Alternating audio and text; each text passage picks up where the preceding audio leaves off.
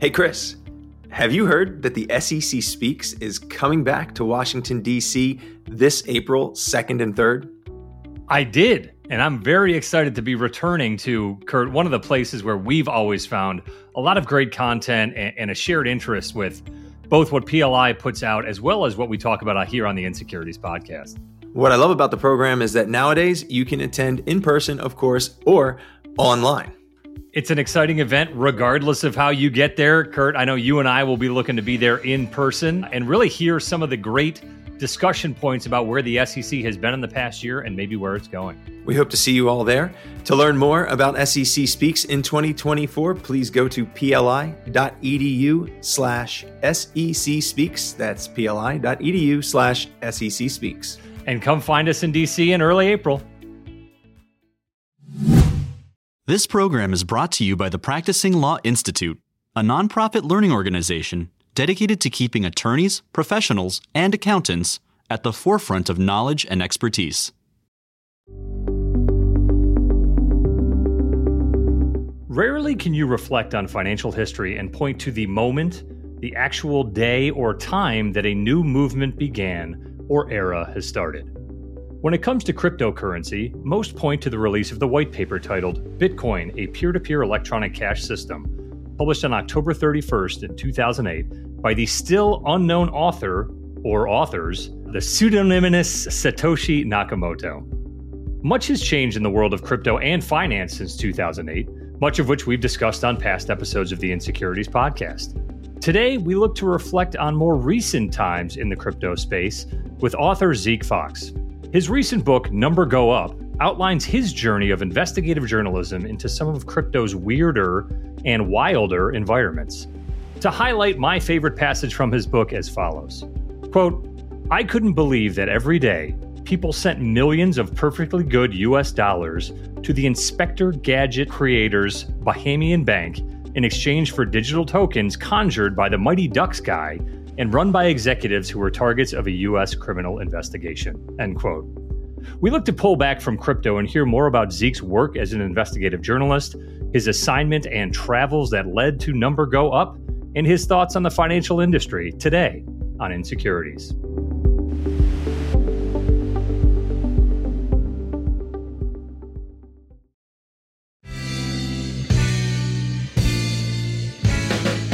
Hello and welcome to the inSecurities podcast, keeping it fresh and staying wonky on the latest securities, regulatory, and enforcement developments with a practitioner's perspective on the stories you should be following. As always, I'm Chris Ekimoff, and I'm flying solo today after you guys know Kurt has been rowing the heavy inSecurities oar for the past few episodes. Regular listeners will know that cryptocurrency, digital assets, and the like have been a major topic in the security space for more than a decade, and also a frequent discussion point here on the podcast. For those who might be new to these concepts, feel free to go back and listen to episode 18 from DLT to ICO with Teresa Goody-Guillen, Usman Sheikh, and Jason Somansato, episode 62, Bringing Order to the Regulatory Chaos for Crypto with Carla Caraveau and Michael Liftick, episode 88, Crypto Winter in Washington with Josh Rivera, or some of the more recent episodes recapping conferences and contemporaneous discussions, including comments from CFTC Commissioner Pham. But Kurt and I both obviously assume that all of you out there listen regularly, so on to our guest for today with a bit of his background. Zeke Faux is an investigative reporter for Bloomberg Businessweek and Bloomberg News, and a former national fellow at New America. He's a winner of the Gerald Loeb Award and the American Bar Association Silver Gavel Award, and a National Magazine Award finalist. His work has also appeared in New York Magazine and the anthologies The Year's Best Sports Writing and The Best Business Writing. The book Number Go Up has made the Best Book of the Year lists at the Washington Post and the Financial Times, as well as this tiny internet bookseller you may have heard of called Amazon. Furthermore, the book Number Go Up was actually featured as an exhibit in the trial of a certain crypto exchange CEO, which we'll discuss today with Zeke. Zeke, welcome to inSecurities. Thanks a lot, Chris. Great to be here.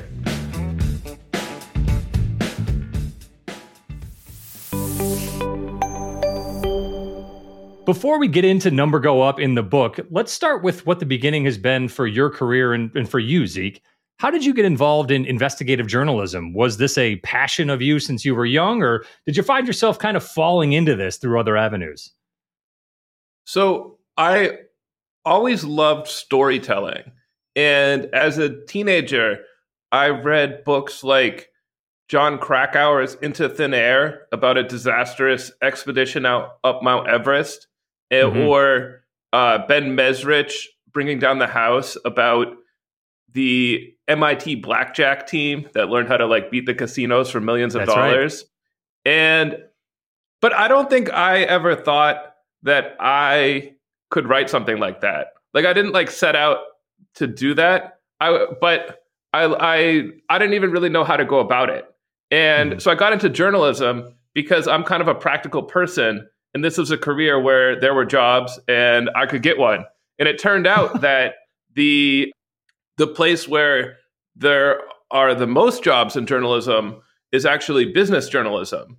And I found myself writing about topics like corporate bonds or interest rates or structured notes, and which keep a lot of lawyers employed. Good right. Topics. But I found myself gravitating towards the shady side of Wall Street. It just wasn't my thing to meet with investment bankers and hear about their new bond offerings or their rivalries with other banks. I like to go, it turns out, I'm in New York, and it turns out that New York's financial district is actually kind of a hotbed of scammers, and right by the stock exchange. You might think that this is where like the big Wall Street banks are, but they've all moved to Midtown. It's actually like a very low rent district. And there are these towers that are just filled with office after office of like boiler room operators, crooked lawyers, essentially loan sharks. And I wrote one story about one boiler room and kind of got hooked. I met all of these guys. These are the guys that like, they may have even worked in the office that you saw on The Wolf of Wall Street.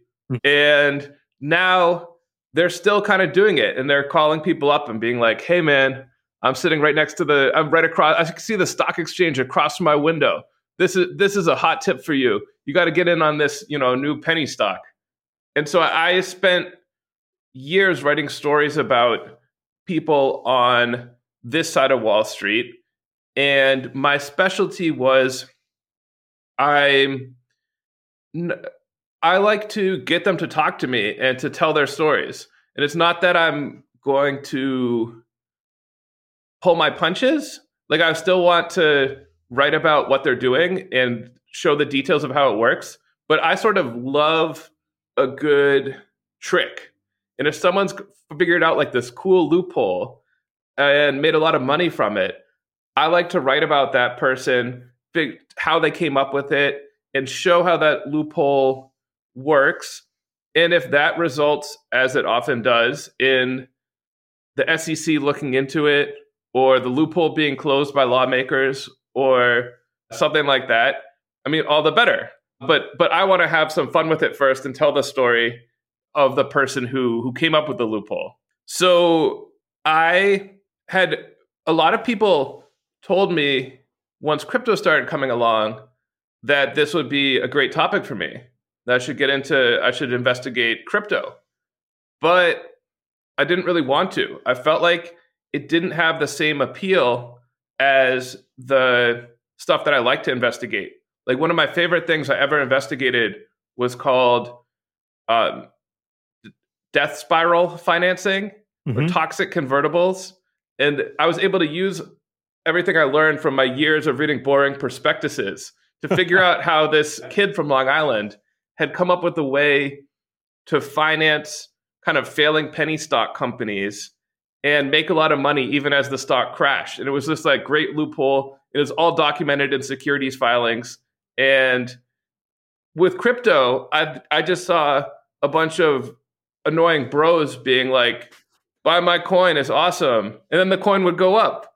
And there's no filings to go through. And sometimes they're not even making any claims that I could investigate. Mhm. If someone just says, "Oh, my coin's the future of finance," how do I disprove that? That's So, right.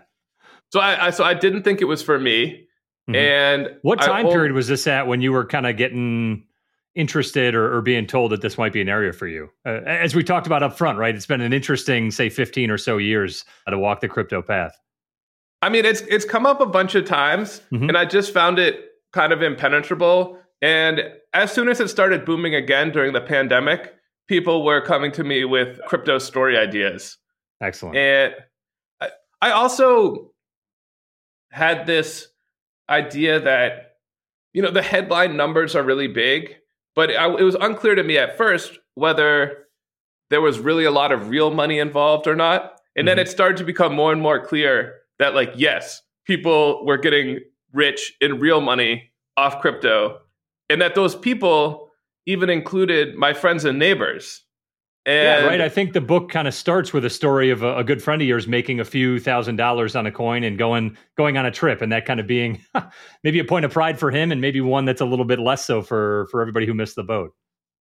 yeah, I think it's a lot of people have probably been in this situation where I'm on a group chat with my friends from high school, and this good friend of mine, a very smart, funny guy, started talking to me about what he called doggy coin. And in the group, I like to think that I'm the expert on investments, or at least on investment scams. You've read And all the so, prospectuses, you've got the background, right? yeah. And I don't know if I'm like a know-it-all, but I was happy to share my expertise here. And I was like, I've seen this before. I've looked into a million penny stocks. This doggy coin. It's actually called Dogecoin. So That's right. I'm the expert here, and Pronouncing it. And we were talking about it on this kind of meta level. Like, it wasn't like he was saying doggy coin is the future of finance. Mhm. He was like, I think this is going to get hot. I can see some chatter about it on Reddit. And I was saying, I don't think it's going to get hot. I think it's actually not very funny. The joke's played out. It'll never take off. And I've also seen this kind of stuff in the penny stock market before, where people start talking about some hot stock, and it's actually very hard to predict which one's going to go up. When you think you're the smart one, a lot of times you're actually the sucker. Yeah. But in this case, my friend was right. It did start going up. He made all this money, and he sent the group a text saying, I am freaking Nostradamus. And he correctly pointed out that had we followed his advice, we could all have thousands of dollars and be with him. He was at Disneyland, where he had gone with his winnings. So one of the lesser extravagant stories, right, of crypto riches, maybe, but one that really hit close to home for you.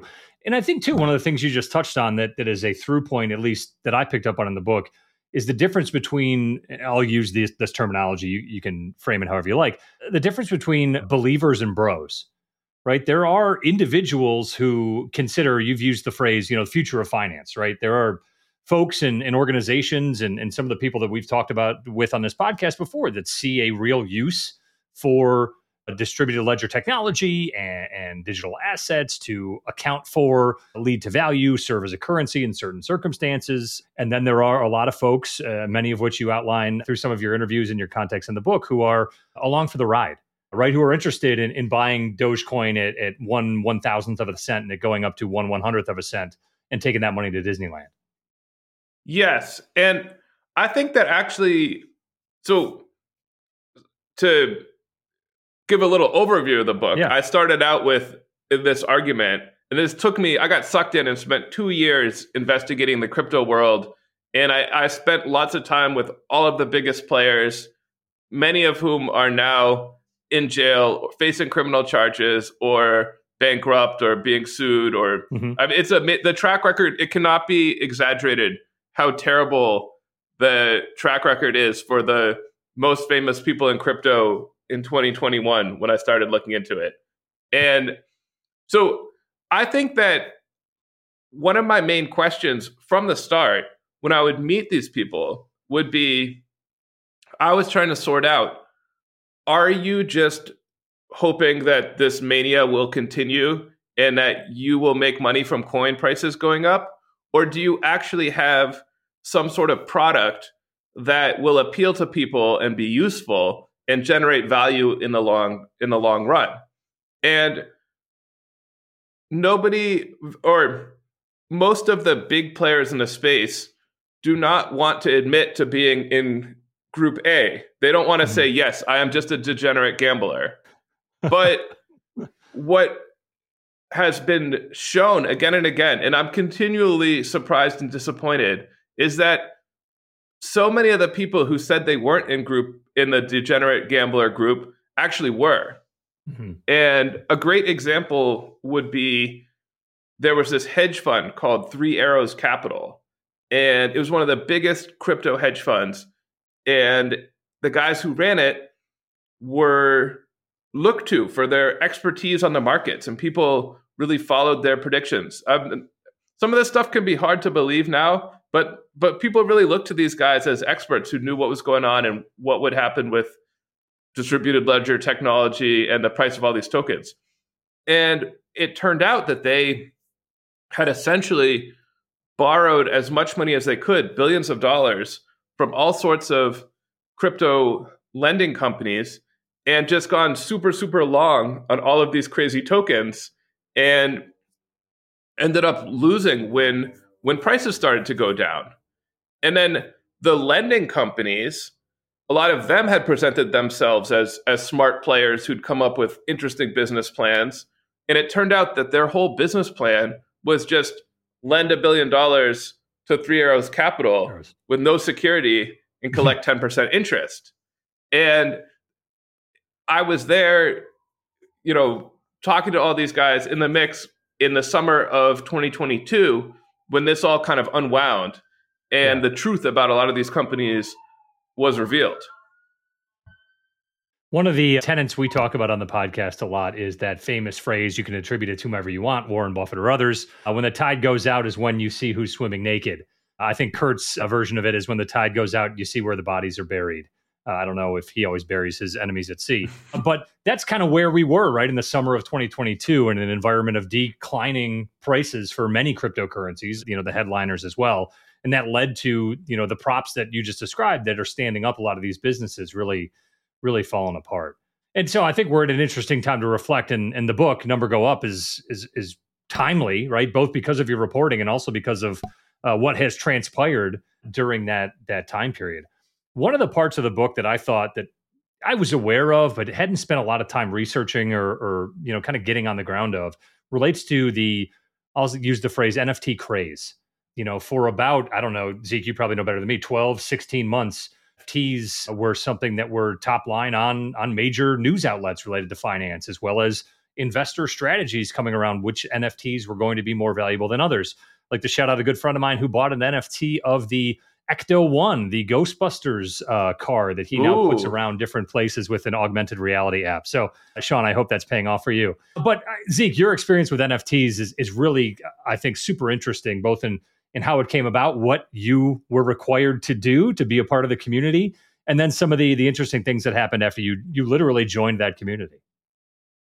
Yes. So I was in the Bahamas. I was at Sam Bankman-Fried's big conference celebrating his success, Crypto Bahamas, April 2022. And I was meeting a lot of guys who'd made a lot of money on crypto.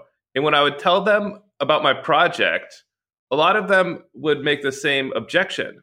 They'd say, how can you write about crypto when you don't own any crypto? What do you know about crypto? And I would tell them, listen, most people, like people who write biographies of the president, they're usually not the president themselves. Like there's something like sports writers, most of them couldn't hit a fastball. This is pretty normal. But they got to me. And I was trying to go to this one party for something called, what was it? Ape Fest? It was pre-Ape Fest. Pre-Ape Fest, gotcha. Okay, yeah, sorry. Let me just, can this be one of these rewind moments? You got it, yeah. We'll start it over. So, at Crypto Bahamas, there was a party for something called Solana Monkey Business. And this Solana monkey business was an NFT that lived on the Solana blockchain. And it looked kind of like a monkey that would have been like an enemy in Mario Brothers for NES. It was like a little pixelated monkey head. And I said, can I come to your party and write about it? You know, a lot of people would invite a journalist, get more attention, help the value of the pixelated monkey heads. But this person said, no, you must buy one. This is only for members of the Solana Monkey Business Club. And to get one of these Monkey Business Club heads cost $25,000. And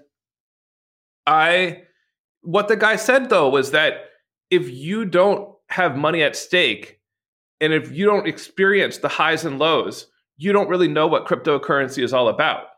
And I started to think, you know, because I'd spent like a year trying to figure out what the point of this all was, and I was having trouble. And I was thinking, you know, maybe this guy has a point. Maybe I should try it out.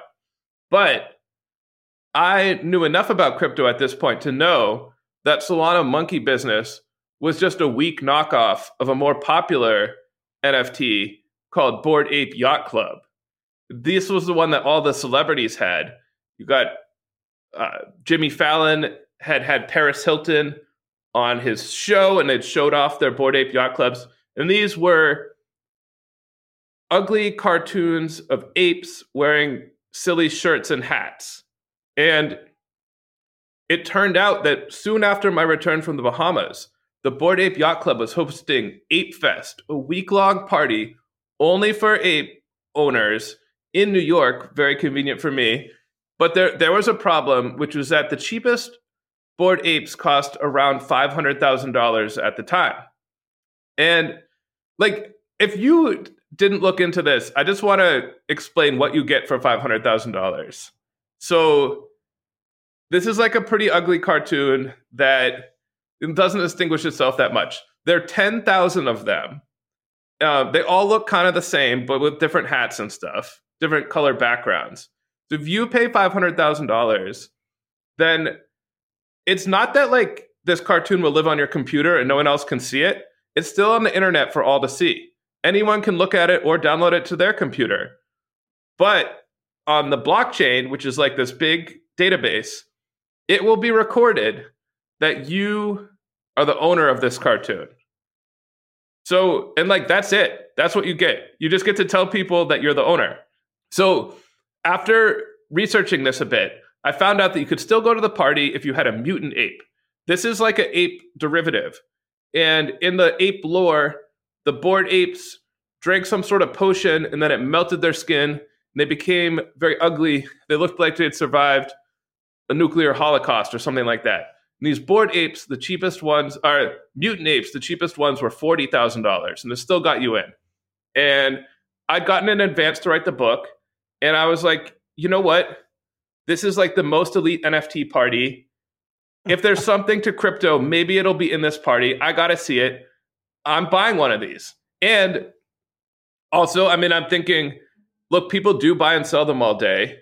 I will be able to sell it afterwards. And I'll probably lose some money due to transaction costs, but not that much. And I'll be okay. So after a very awkward conversation with my wife, who said, all right, go ahead. Wow. I went to go buy one. And what I learned is that first, even though I knew in my head that these people traded these every day, as soon as I acquired it, I started to feel in my heart like no one would ever be stupid enough to buy this cartoon from me and that I would be stuck with it and I would lose everything that I paid, which was only $20,000 because the prices had crashed by the time I went around to click buy. Maybe not a good indicator for your personal transaction there. It was like a bad sign, although I did like it because I really didn't want to spend $40,000. So It was good that it was down, but also bad sign. And what was actually surprisingly revealing about this, like the guy had told me, if you don't do it, you don't understand. And he actually was right. But what I learned was not the lesson he wanted. It was actually excruciatingly difficult to send my $20,000 into the crypto world and acquire this ugly cartoon. Like, you'd think they would want to make it easy for me, but no. That was one of my favorite parts of the book. And for those of you who have not read it, I would encourage you, if you have not bought and sold NFTs or crypto on your own, it is a great kind of rundown. Literally the point and click of how to purchase a melting face ape, which may not sound like a lot now, but like we talked about, was definitely a hot button issue a year or two ago. Yeah, it was a bit, I don't know how I feel about this. I mean, at another point in the book, I go to I talk myself my way into Sam Bankman-Fried's house just before he got arrested. But a lot of people's favorite part of the book is just like a very detailed description of me clicking different places to buy this mutant ape. That tutorial is very helpful for all the steps you need. Yeah, just like a short version of this, this was all news to me, even though I'd spent a year looking into crypto, and I knew it would be kind of annoying. It was just so much worse than I thought. Your ape will live in a browser extension. So this is like, you've got the box where you type the URL, then maybe you have the stop sign for ad block if you're like me. Then if you want to do crypto, you get a new one that's a picture of a fox head, and the ape's going to go in there. And in order to, when you install the fox head, they make you watch a video. And the video is because a lot of people have complaints about their apes getting lost. This is a real problem, or stolen. And the fox head people know about this. So they're like, watch this video. And the video says, you got to write down your password. Don't write down your password. That would be bad, because someone might find it and steal your $20,000 ape. Engrave your password onto a metal plate and bury this in your backyard. And this will be how you keep your ape safe. I did not do that. But yeah, and then I when I got to the Ape Fest, I realized yet another problem with this whole NFT concept, which is that you buy these to be cool, right? But to my friends who did not have them, buying an ape did not make me cool. They were all like, did you get hacked? What's wrong with you? Why would you spend $20,000 on, when I texted them, they're like, is this still you? Yeah. Are you what's wrong? And my mom was like, my mom just sent me back I sent her a picture of the ape, and she just sent it back. And she was like, in what way do you own this ape? I have it on my phone too. And I was like, Mom, check the blockchain. But she didn't. I don't know how advanced your mom is in crypto investigation, but I'm guessing she did not find your line related to that mutant. She didn't care. And then you get to Ape Fest, everybody's got apes. So I wasn't cool there either. Mm-hmm. In fact, I was a loser there because I'd only spent $20,000 and a lot of people had $1 million apes. And nobody really wanted to see my ape. Even I did see Snoop there, Eminem, and I was able to confront Jimmy Fallon about his endorsement of the Bored Apes. Even you have to sort of pretend to care about people's apes. It's part of being in the club. So I would flash my ape and people would be like, oh, that's cool. But I knew what they were thinking. They're thinking that's a $20,000 ape. Right? Get out of here. I don't even know why I would let you in. And I feel like that was Jimmy Fallon's attitude too. I liked just to read quickly from the book here about kind of that ape differential. Sotheby's auctioned a bored ape with gold-colored fur. And Sotheby's is quoted here saying, less than 1% of all bored apes have the gold fur trait, making it an NFT with historical significance. Sotheby's then ended up selling that ape for $3.4 million. So a little bit more than probably that conversation with your wife would have allowed to get that gold fur trait. Yes. And I mean, when you're reading this, even now, I was there for all this, and I'm thinking, did this really happen? This is so dumb. I can't believe this really happened, but it did. And Bored Ape prices have crashed. They've continued to crash. But believe it or not, now mutant apes still go for like $5,000. That's still quite a lot. Who's buying them now? Spoiler alert to those who haven't read the book. I think, Zeke, you made out relatively okay. Right? You mentioned the transaction cost before, but I think saying that was an even trade for you probably is a fair assessment. Yeah, so I unloaded it as quickly as possible, and I ended up losing. I sold it on the last day of Ape Fest, and I ended up losing about $2,000 but most of that was due to transaction costs and also my impatience at selling it. So I had posted it. I had made sure when I posted it that I was just below the lowest price already posted so that mine would be the first to sell. Because I was not hanging around to see what happened. Yeah. I had to get, like, every morning I would wake up and I'd be like, this was the problem. Everyone's telling me if you're going to get hacked, someone's going to steal your Bored Ape. It was happening to so many. Seth Green, the actor, he lost $300,000. Somebody hacked it. And the way it gets hacked is you click some bad link and then your ape is gone. And so to combat this, instead of burying the password in the backyard, I just turned my computer off. I was like, if the computer's off, you can't click bad links. Yeah.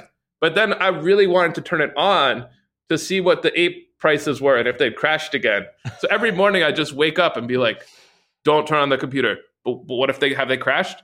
And it was horrible. It was such a relief to get rid of them. Yeah. That's great. And I also like in the book too that you kind of take a tact between those, we'll call it extreme or even hyperbolic examples of where digital asset cryptocurrency culture takes you in the first half of the book. And then the second half of the book, you get into some of your reporting around some of the darker sides of the use of cryptocurrencies for fraudulent purposes. Talk to us about your reporting in specific regions of the world and what you saw and lived through.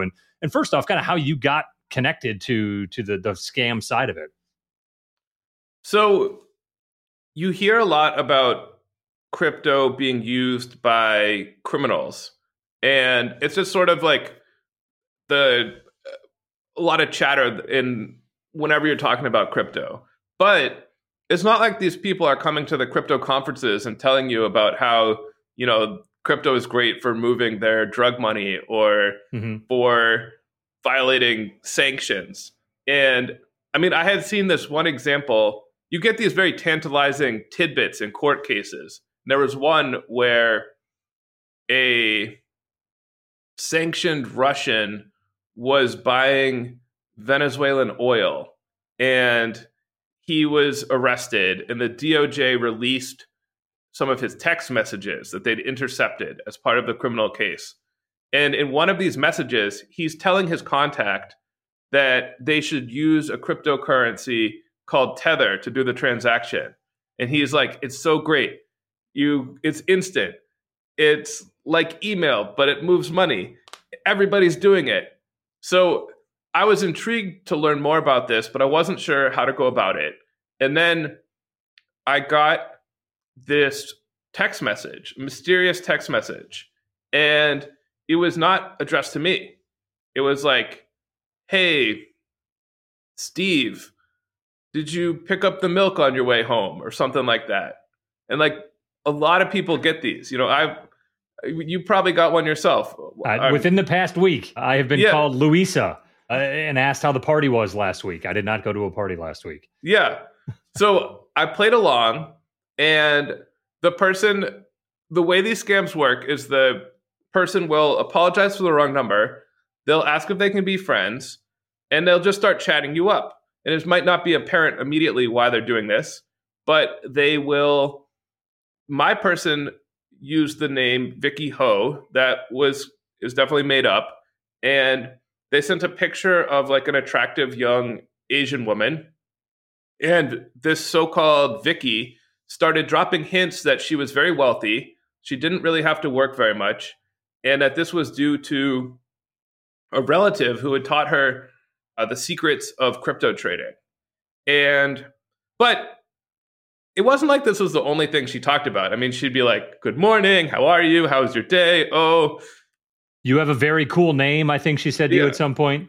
Yeah. And I had heard about these kinds of scams. And I was sort of like, this could be my chance to see how they work. But it took like a week to get her to scam me. Yeah. She just wanted to establish this rapport first. But eventually she had me download what she said was a crypto trading app. And then she said that I should download an American crypto trading app. She's like, I have this special app. You need to go into a regular crypto trading app acquire some of this currency called Tether, and then you can send it to this address. It'll be deposited in our special app, and then I can teach you our special trades. And she had promised that each trade could produce a 20% gain or more. And this went on for a while, but eventually I decided that I started to feel bad about leading this person on. And I told them, after I sent $100, I told them, I'm an investigative reporter writing a book about this. Would you be willing to, speak to me off the record? And they disappeared. Yeah, I mean, I'd really encourage everybody to read the book just to see kind of where these types of scams come from, right? And it's one of the other things we talk about on the podcast all the time. Never click the link, right? Or call the number for the bank that you have written down, not the one that they email you with. But those are really kind of some of the strategies that are outlined in your reporting, Zeke, that are followed here using crypto as a medium for some of the same scams that work from, phone dialing in the 90s or mailings back in the 40s and 50s. Yeah. And what makes crypto so great for this? Because crypto people will point that out and say, this isn't crypto's fault. These scams have been around forever, which is true. But try sending a wire transfer to a Chinese gangster in Cambodia. Like, how many times are you going to be able to do that before Bank of America calls you and is like, are you sure you want to do this? I mean, it's going to be that they'll call you the first time. They'll warn you about it. Or if you sent the money people do scams with credit cards. It happens, right? But there's chargebacks. The scammer would have to have a merchant account opened under false pretenses, and that merchant account would get flagged for the high volume of fraud. And the traditional financial system isn't perfect, but it has all these systems to detect scams and money laundering, and those systems do work. And even if the scammers try to cover their tracks, if they even let's say they recruit money mules to help them move money and to open accounts at banks, well, those people could be caught. They could be arrested, and they could provide information about the scammers. With crypto, there's no need for any of that. When I sent my 100 tethers to Vicky, made up Vicky Ho, yep. I mean, it was just like Zap. I didn't have to know their real name. I didn't have to provide my name. It's instant. My $100 just went from me to, I had reason to believe they're in Cambodia. It went right over there instantly with no refunds. So, yes, these scams existed before crypto. Yeah, it's a different avenue, right? Avoiding some of those things you talked about. And I think that goes back to maybe your original interest in kind of the financial activities, right? Those loopholes, those nuances that create the abilities for individuals or business or bad actors to develop these ideas. Some like you talked about, some of the death spiral type work maybe falls a little bit closer on the legality side, right, to the letter of the law, maybe than the spirit versus some of the scams we've seen here. Well, but Zeke, I don't want to take the whole episode just to talk about the bad parts about crypto. And I think you've had a great view in the past 2 years of reporting that's led to this book. What are some of the outcomes you think are meaningful, right, for the crypto world, or where do you see it going? Besides melted-faced apes, what do you see as maybe some of the uses or good case scenarios for crypto going forward? I'm pretty down on crypto in general. I think Amazon filed number go up as it was a top pick in history, and I like that. I think this is I've chronicled a moment in time that I think our grandkids will. It was a big enough deal that our grandkids will hear about it and they will laugh about it. And they will say, Poppy, why did Justin Bieber pay $2 million for an ape cartoon? And I will say, it's very complicated, but I actually wrote a whole book that kind of in an indirect way explains it. So you might want to check it out. But what I'll say is that I really talk to a lot of people about their apps, their new blockchains, their new coins, and what they were good for. And I did not find anything that was that promising. Given the huge number of people, smart people that have spent so much effort on crypto, it's actually amazing to me how little they've come up with that's valuable. And I think a lot of people are so caught up in the crypto world. Like the people who I see as like smart and well-intentioned, they're so caught up in the crypto world and coming up with ways to like, cross-lend coins from one blockchain to another that they do not really stop to think, what is the product that will appeal to a regular person? And I mean, I have a friend who works on blockchain for banks. It's going to help like settle bond trades or something like that. And that is actually so divorced from crypto and what the crypto people think of as blockchain that even if it's successful, it might not have anything to do with like the crypto that we're talking about. It might just be sort of a different kind of database technology for banks. And so I think I'm skeptical I'm not someone who's like, oh, the blockchain, that could be good too. No, I'm skeptical of that too. But even in the event that it succeeds, it may not result in anything that great for like the coins that we're talking about. In crypto, I mean, you mentioned before, it's been around. It's as old as Uber, it's as old as WhatsApp. Like the iPhone 3 was out when the Satoshi's paper was written. Yeah. And so I think a successful product does not need to be promoted like, a multi-level marketing opportunity. Like Uber sold itself. It was great. It was a big improvement. And I think something that demonstrates some of the lack of appeal of crypto is look at ChatGPT. There's a lot of froth around AI. Probably many of the AI companies are overhyped too. But at the center of it is this product that tons and tons of people downloaded and actually used right away.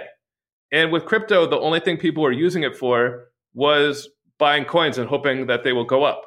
So I think that if the coins are going down, it's much less fun and the appeal is going to be limited. Well, I think you hit the nail on the head too when you talk about fun and appeal. Your reference to your friend, there's nothing more boring than a database for a bank, right? If that's the end use, we're missing out on the kind of the sex appeal that maybe has drawn a lot of attention and conversation around it. So, but time will tell, right? I hope that you do get to have Poppy's, corner and talk about some of the reporting you've done with your grandkids down the road. And I know we'll be following your reporting, ongoing, right? This is a story that I'm sure is going to continue to develop and our listeners will continue to be interested in. So, yeah, thank you. And I mean, I should say, like, even after all this, coin prices in the last month or so going back up, It's definitely for those out there who are interested, definitely pay some attention to the prices, to the market, and go pick up a copy of Number Go Up. I've read the book. I really enjoyed it, Zeke. I think your reporting style and the manner in which you kind of had the reader come along with you and all these steps really made for an entertaining and informative read. So thanks for your hard work and thanks for joining us here on the inSecurities podcast. Thanks, Chris. Great talking with you.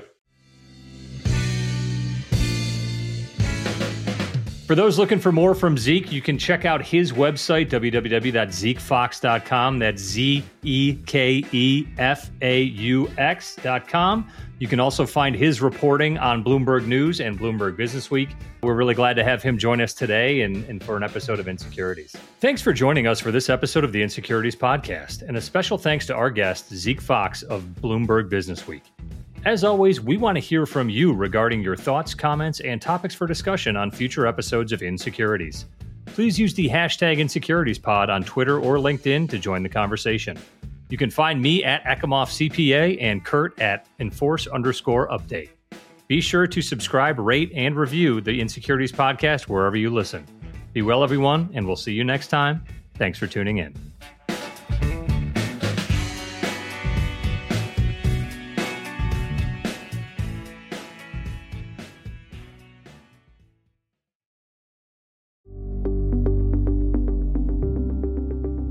Thanks for listening to inSecurities, a podcast from PLI, the Practicing Law Institute. PLI is a nonprofit provider of authoritative professional services training and continuing education. In an increasingly complex business environment where intricate corporate structures reign, inSecurities can help you make sense of it all. A special thanks goes to the producer of inSecurities, Daniel Peinitz. as well as hosts Chris Eckimoff and Kurt Wolf. For more information about PLI's SEC Institute, or to view hundreds of hours of fresh and relevant on-demand programming covering changes within the security sector, visit pli.edu/membership and sign up for a privileged membership. These recorded materials are designed for educational purposes only. This podcast does not constitute legal, audit, tax, consulting, business, financial, investment, or other professional advice, and it does not create an attorney-client relationship. Please consult a qualified professional advisor before taking any action based on the information herein. Furthermore, the views and opinions expressed in this podcast are solely those of the individual participants. These views are not the views of the hosts or their employers. Users of this podcast may save and use the podcast only for personal or other non-commercial educational purposes. No other use, including without limitation, reproduction, retransmission, or editing of this podcast may be made without the prior written permission from PLI.